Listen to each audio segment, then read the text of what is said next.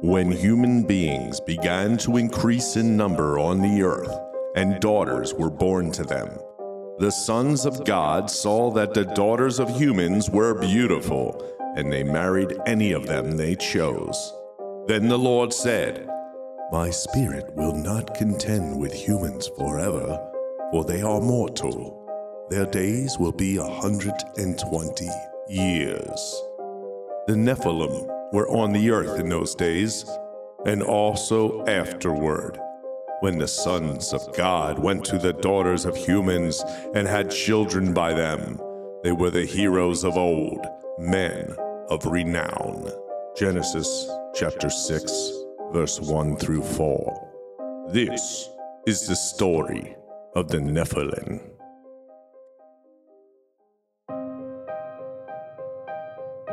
It burns! Oh, it burns! They're coming to get you, Barbara.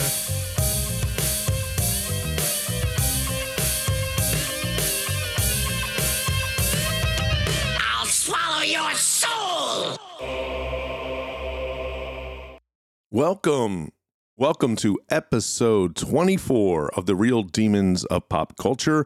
My name is James. I am the host of The Real Demons of Pop Culture. Welcome. Next month is going to be the 1-year anniversary of The Real Demons of Pop Culture. Yes, it will be a year in April, and we will have episode 25 coming up, a milestone for me. Today we're going to get into the Nephilim, and this was suggested by a friend of mine named Paige, and she had brought them up, and I thought it was a good topic. If you have a topic you would like me to research, please find me and let me know. The Bookworms zine should be out very soon. This is something I'm doing with myself and Regina St. Clair, the author, and this will be something we mail to you. It won't be a digital thing. It's going old school, punk rock.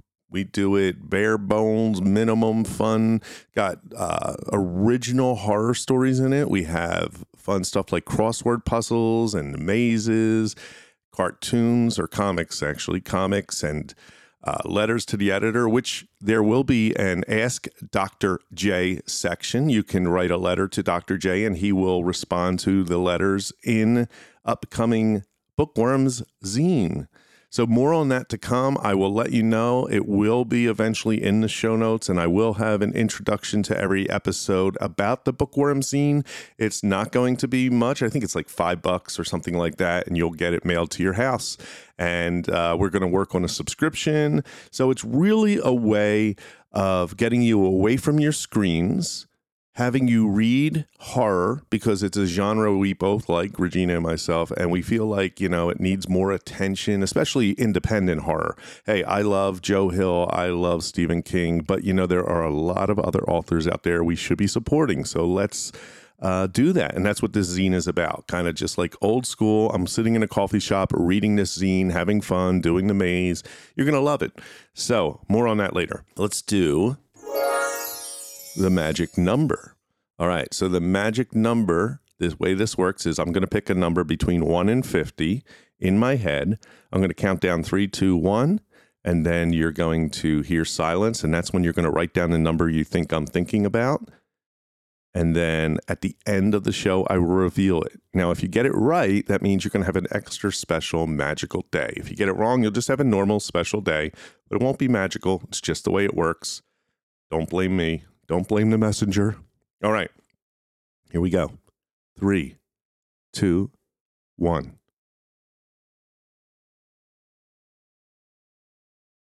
All right. I hope you wrote that number down. I will reveal it at the end of the episode. All right, Nephilim, the Nephilim. I think it's crazy that we are talking about giants, right? This episode's all about giants. And that's the first question I have for you. Do you at all believe that before Noah's flood, there were giants roaming the earth? What do you think? Let me know. Send me something. Go to TikTok at James Ippoliti or Instagram at James_Ippoliti.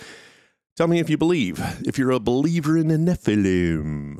All right, so these are mysterious beings from the Hebrew Bible. They're described as large and strong, of course, because they're giants. And so it's been loosely translated as giants. The one thing I'm going to bring up is scholars debate this whole Nephilim origins and stories and what they were and what the name means. I mean, this is really, I'm researching it and it's like, well, this is one thing, but other scholars think this. So there's no real consensus on what these things were. And so what I read in the beginning was Genesis 6, 1-4. That's the main reference to them. And there's some really strange things about it. For one thing, they are referring to the sons of God and daughter of men, that the Nephilim are the offspring. Because if we look at the whole thing here, it says, it's basically talking about human beings are increasing in number. So, we have Adam and Eve, and now we got more human beings on the earth. And of course, they have daughters. And the sons of God, so that's the one thing we're going to talk about. Who were they? They saw these human daughters, and they married them, any of them, as they chose. Then it says the Nephilim were on the earth in those days, almost as if, hey, by the way, there were giants around too. So what is that all about, right? And also afterward.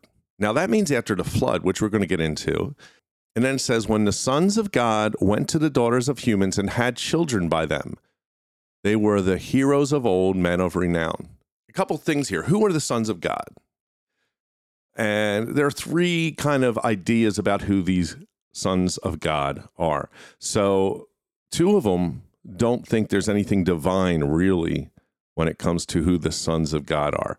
So one is the descendants of Seth. I think they're the Sethites. And then the descendants of Cain, which are the Canaanites. And so they're saying like the Seth are the sons of God and the Canaanites are the daughters of men. And they had this unholy connection. Like they really weren't supposed to be having sex with each other. That's one interpretation. And some scholars believe this is good. Other scholars say, nope, there's no way that is possible. But there you go. Different descendants of different people, and they get together. Nothing divine about that. The second idea is that the sons of God, and this actually makes a lot of sense, but the sons of God were kings. Back in the day, ancient Egypt even, and Mesopotamia, the kings of those countries were considered gods. And so we got these and they were considered related to God, right? So these kings are running around and taking whoever they want, any women they want. Basically, sons of God, these kings are running around saying, hey, baby, you're with me. You too. Oh, and you too. All right, let's go back to my hut. Whatever they had back then, right? That's kind of what we're talking about. And this was also a no-no. Israelites are like, no. You gods are not going to run around stealing women. Although they did the same thing. I don't know. But anyway, women in that time really had nothing. I mean, that's what you were property. And whoever wanted you got you. So you had no fun back then. What's the third idea? The third idea is that they actually were divine beings, these sons of God. And they came down and they had sex with these human girls and had children, and the children by them were heroes of old and men of renown. So that means when you look at a lot of this writing, the Lord got pissed off at these men because of this, right? So everything, if you really dig deep into the wording here, they're not divine beings. They're actually men. They're men of renown. Otherwise, it would say something like the divine people of renown or whatever, but it doesn't. So that's one option. Then you got that Greek guy on the History Channel who says they're aliens. They're aliens. I'm not saying it's aliens, but they're aliens. And I'll tell you, with the exception of the kings going around and sleeping with a bunch of people as the explanation for the sons of God, I think the next plausible one is aliens. I don't think angels turned into human beings, had sex with daughters of men, and then had giants as children. And then what are we talking about when we're talking about giants? That's another really important thing here, because we're talking about giants. There's a couple ways some people look at this. Some people say, well, back then the average height was like 5'11", not even 5'11". Let's say 5'7" was the average height. So anybody over 6 feet tall could be considered a giant. I mean, every NBA basketball player would probably be considered a giant. They're giants to me. You know, they're very tall, over 7 feet tall or anything like that. That's a giant. And so is that what they're talking about? Because, and then there's also a medical condition that makes you grow really, really tall. So that's another thing where there are people there who had this medical condition and they grew absurdly tall, but it was just a medical condition. And that's what they're calling giants. But in some cases, they have the giants listed as like 450 feet tall or 100 feet tall. So what is the answer when we're talking about these giants? Because I think it's kind of silly, because the Quran refers to people of Ad, but it's in the Quran. And the prophet Hud declares to be like Jabberin, which is the Hebrew Gibberon. And they're thinking that's a reference to the Nephilim. So the people of Ad are said to be giants, and the tallest among them is about 100 feet high. But in Enoch, the giants, the great giants, whose height was 300 cubits. The cubit was a way of measuring things back in the day, and a cubit is about 18 inches. A cubit. I don't know why it's. I guess maybe it reminds me of Cubit. Anyway, that would make these giants 450 feet tall. And that's fine. I don't know. I find that really hard to believe. I mean, one, if there's giants running around that were 450 feet tall, we would have evidence of that. Maybe a footprint that's from a giant, or maybe fossilized giants. Because even if the flood came and destroyed them, there would still be fossils. I mean, a meteor came and destroyed the giant dinosaurs, and we have evidence of that still. So I don't know. I mean, there's evidence that there's tall people back in the day, but not 450 or even 100 feet tall. So I call BS on this. All right, let's talk about the etymology of the Nephilim. Almost every scholar or translation somehow ends up interpreting the word to mean giants. So we know that. But there have been other people saying it really doesn't mean giants. It's the fallen ones, or the ones falling upon their enemies. Something to do with falling down seems to be the other idea of what this name means. The fallen ones versus the giants. But somehow along the line, because the majority of the translations interpret the word to mean giants, that's where we are. Giants. Space giants. So besides Genesis 6, 1-4, we also have references to the Nephilim in Numbers 13, 32-33. And this is where the 10 of 12 spies report that they have seen fearsome giants in Canaan. And then we saw the Nephilim, the sons of Anak, who come of the Nephilim. And we were in our own sight as grasshoppers, and so we were in their sight. All right. That was Numbers 13, 32-33. They were grasshoppers. And they weren't literally grasshoppers, people. Come on. They're saying they were small compared to these giants in Canaan. Now, there are some indirect references to the Nephilim in Ezekiel 32, 17-32. There's a phrase of disputed meaning. Like I said, almost everything here is disputed, but they refer to these fallen warriors or fallen Gibborim, which again, some scholars read the phrase as Gibborim Nephilim warriors. According to the scholar Ronald S. Hendel, the phrase we're talking about in Ezekiel should be read as follows. They lie with the warriors, the Nephilim of old, who descended to Sheol, with their weapons of war. They placed their swords beneath their heads and their shields upon their bones. For the terror of the warriors was upon the land of the living. So yeah, there's some other mentions of Nephilim. All right, now we're going to go to the Second Temple Jerusalem period, because the story of the Nephilim are elaborated on, of course, in the book of Enoch, the book of Jubilees, and Watchers, the Watcher Angels. And so they kind of just take a lot of the similar stuff we heard in Genesis and pop it into Enoch. So let's give it a listen. I'll put on my special I read for, holy stuff sound effect. And it came to pass, when the children of men had multiplied, that in those days were born unto them beautiful and comely daughters. And the angels, the children of the heaven, saw and lusted after them, and said to one another, Come, let us choose us wives from among the children of men, and beget us children. And Semjaza, who was their leader, said unto them, I fear ye will not indeed agree to do this deed, and I alone shall have to pay the penalty of a great sin. And they all answered him and said, Let us all swear an oath, and all bind ourselves by mutual imprecations, not to abandon this plan, but to do this thing. Then swear they all together, and bound themselves by mutual imprecations upon it. And they were all 200 who descended in the days of Jared, on the summit of Mount Hermon. And they called it Mount Hermon.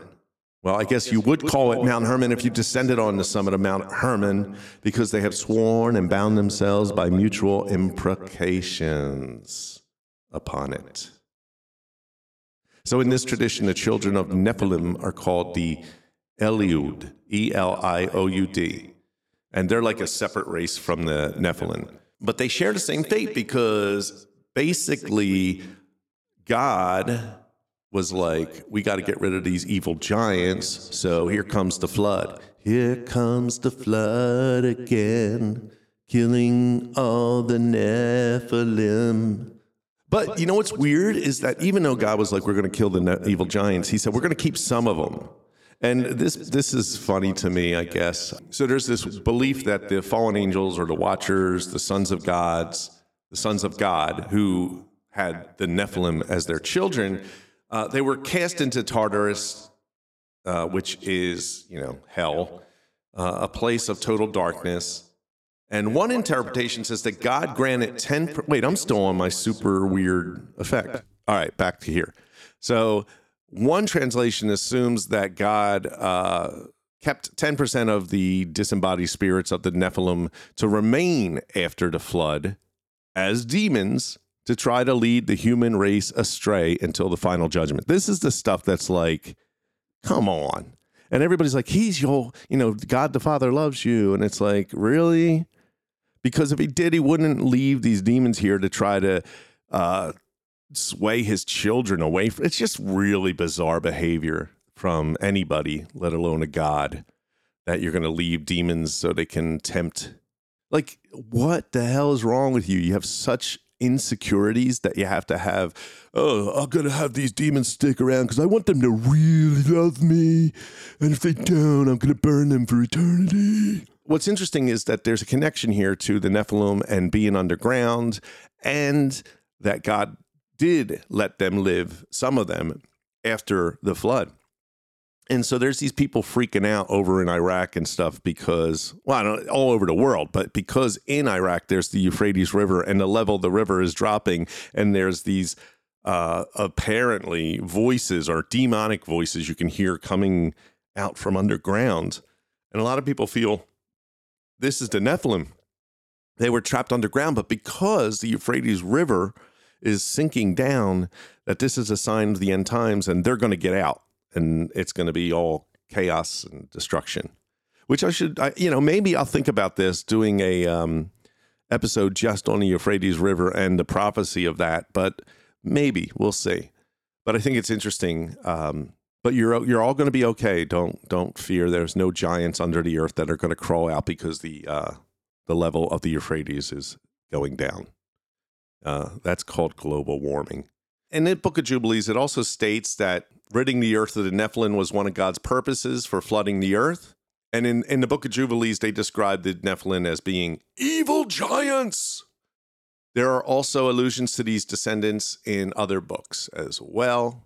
So let's talk about fossil remains. Now, this is a cuckoo for Cocoa Puffs. But in 1577, a series of large bones discovered near Lucerne were interpreted as the bones of an antediluvian giant. And so they were saying that this was 19-foot tall giant that they found the bones to. And I had said earlier that if this was true, we would have some evidence. However, later on, they found out that these remains belonged to a mammoth. There was also in 1705 remains found, and they were leg bones and teeth, and they were discovered near Albany, New York. I've been to Albany. And so they thought that was also the Nephilim, but it has since been identified as mastodon remains. So as you can see, we have no evidence at all that these things existed, let alone are hanging out under the Euphrates River, ready to come up and eat your children. So calm down, people. What about pop culture, though? Yeah, they're all over pop culture. There's a gothic rock band, The Fields of the Nephilim. There's a lot of cool songs, too. I found some on, like when I'm posting TikToks and Instagram Reels, I put on songs, and there's a lot of songs with the name of Nephilim. They were in the X-Files. They were in Supernaturals. There's a video game called Darksiders, which also include the 4 Horsemen of the Apocalypse. I have an episode on that if you want to listen to the 4 Horsemen. Devil May Cry, you'll find some Nephilim stuff. Magic the Gathering. All kinds of fun stuff inside the pop culture realm. And now it's time to reveal the magic number. The magic number is 25. So I hope you have an extra special day if you got that right. All right, so there you have it. The Nephilim. And I hope you enjoyed this show. I will be back in 2 weeks with a new episode, our 1-year anniversary, and the 25th episode. So I got to come up with something. I don't know what it's going to be, but if you have ideas, fine, shoot them out to me. I would love to hear them. Also, all my links are in the show notes, so go check them out. And write me a review on whatever podcast app you are listening to, because if you can get that, we got a lot more fun stuff we'd love to get done. I just need more help. And the better the reviews we get, the more the reviews we get, the better it is for the show and for you, because I'm not stopping. And you know what? If you think demons exist, then wouldn't they promote my show? Because my show is kind of like pro-demon. I guess it's pro-demon. I don't know if it's pro-demon, but it definitely is not pro-religious or whatever. So if there were real demons out there, I would have tons of reviews, I think. Everybody would be jumping there because the demons would want to influence them to get my show out there. So I'm clearly not making the demons happy enough. Whatever. These are the things that keep me awake at night. All right, everyone. Love you all. Peace. And keep coming back. I light a candle in the darkness of hell and reveal that the demons are not such bad guys that they're made out to be. Bye-bye. Be sure to follow me on TikTok at James Ippoliti. I'll be back in 2 weeks with a brand new episode. The Real Demons of Pop Culture is a Guerrilladelphia production.